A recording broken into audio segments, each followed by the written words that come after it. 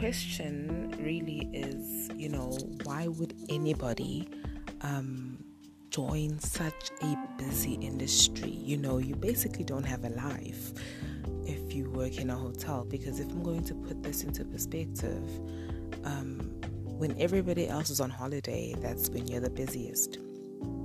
Depending on the department that you choose, you're either going to spend Christmas very much at work, or you're going to spend Christmas at work. And that was my reality for a very long time when I started. So how this entire thing started was my dad used to like travel, and I was very fascinated by how he managed to see all of these places. And I was always wondering, what would it be like for me to go to that exact same spot? So when I was in high school, we were very fortunate. We had all the different institutions coming to our school to basically sell their courses and what can I call it, tertiary education, etc. So I found myself being extremely drawn to travel. But then, instead of doing travel and tourism, I went for the hospitality route. I studied at a private institution, and that was very interesting. So of course, I spent 3 years there, which was enough time for me to decide, but no, you know what? This is not it, hey? It's too much. The Easter, the Christmas, my birthday, my mother's birthday.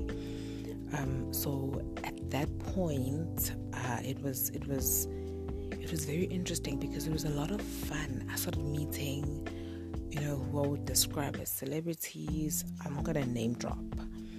I mean, I remember meeting Kirk Franklin, and I almost lost it when I met Kirk Franklin. I'll never forget this, among others. And, it felt surreal.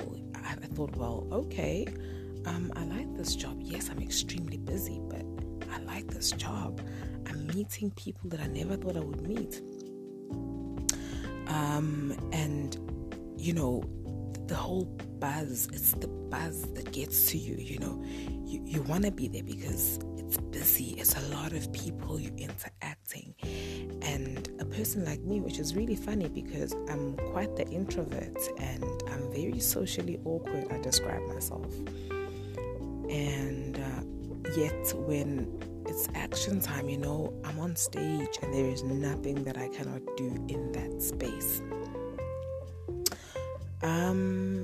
Anyway, fast forward, in my first year, I lost my dad, which was extremely difficult. At this point, I thought, oh, well, there we go. Even if I wanted to change career paths, I cannot now because, you know what? I don't have money to play with. So that's what I did. I went on. I graduated in 2010. So yeah, 2010. Graduated, was part of a new build team for one hotel. It was brilliant because if you remember, in 2010, South Africa hosted the World Cup. So of course, all the hotels were booming, busy. It was just such a thrill. I never met so many nationalities. I mean, then that hit me, all these nationalities in South Africa, but what happens when they leave? And I thought, well, why don't I try something different? But if I'm going to backtrack a little bit, in my second year, I found out about cruise ships and I thought, oh, no. To work on water? Yeah, I don't think so.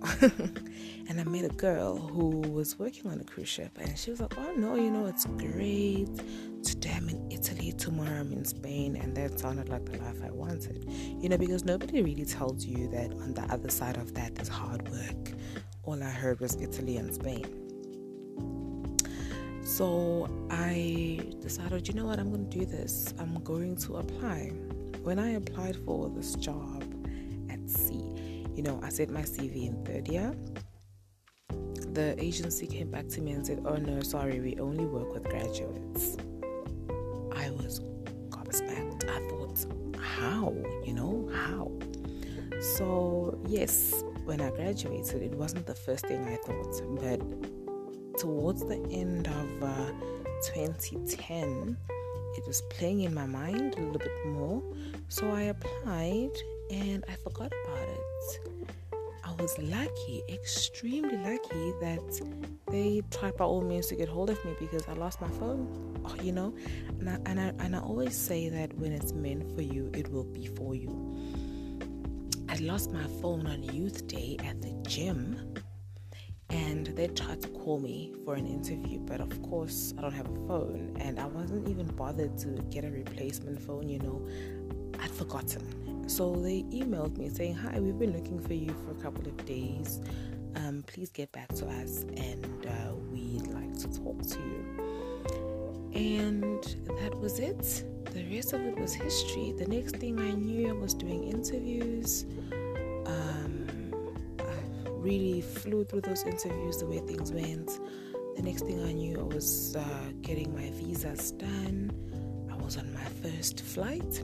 And in the next episode, I will tell you how that was. My first time flying out of Durban. How's that?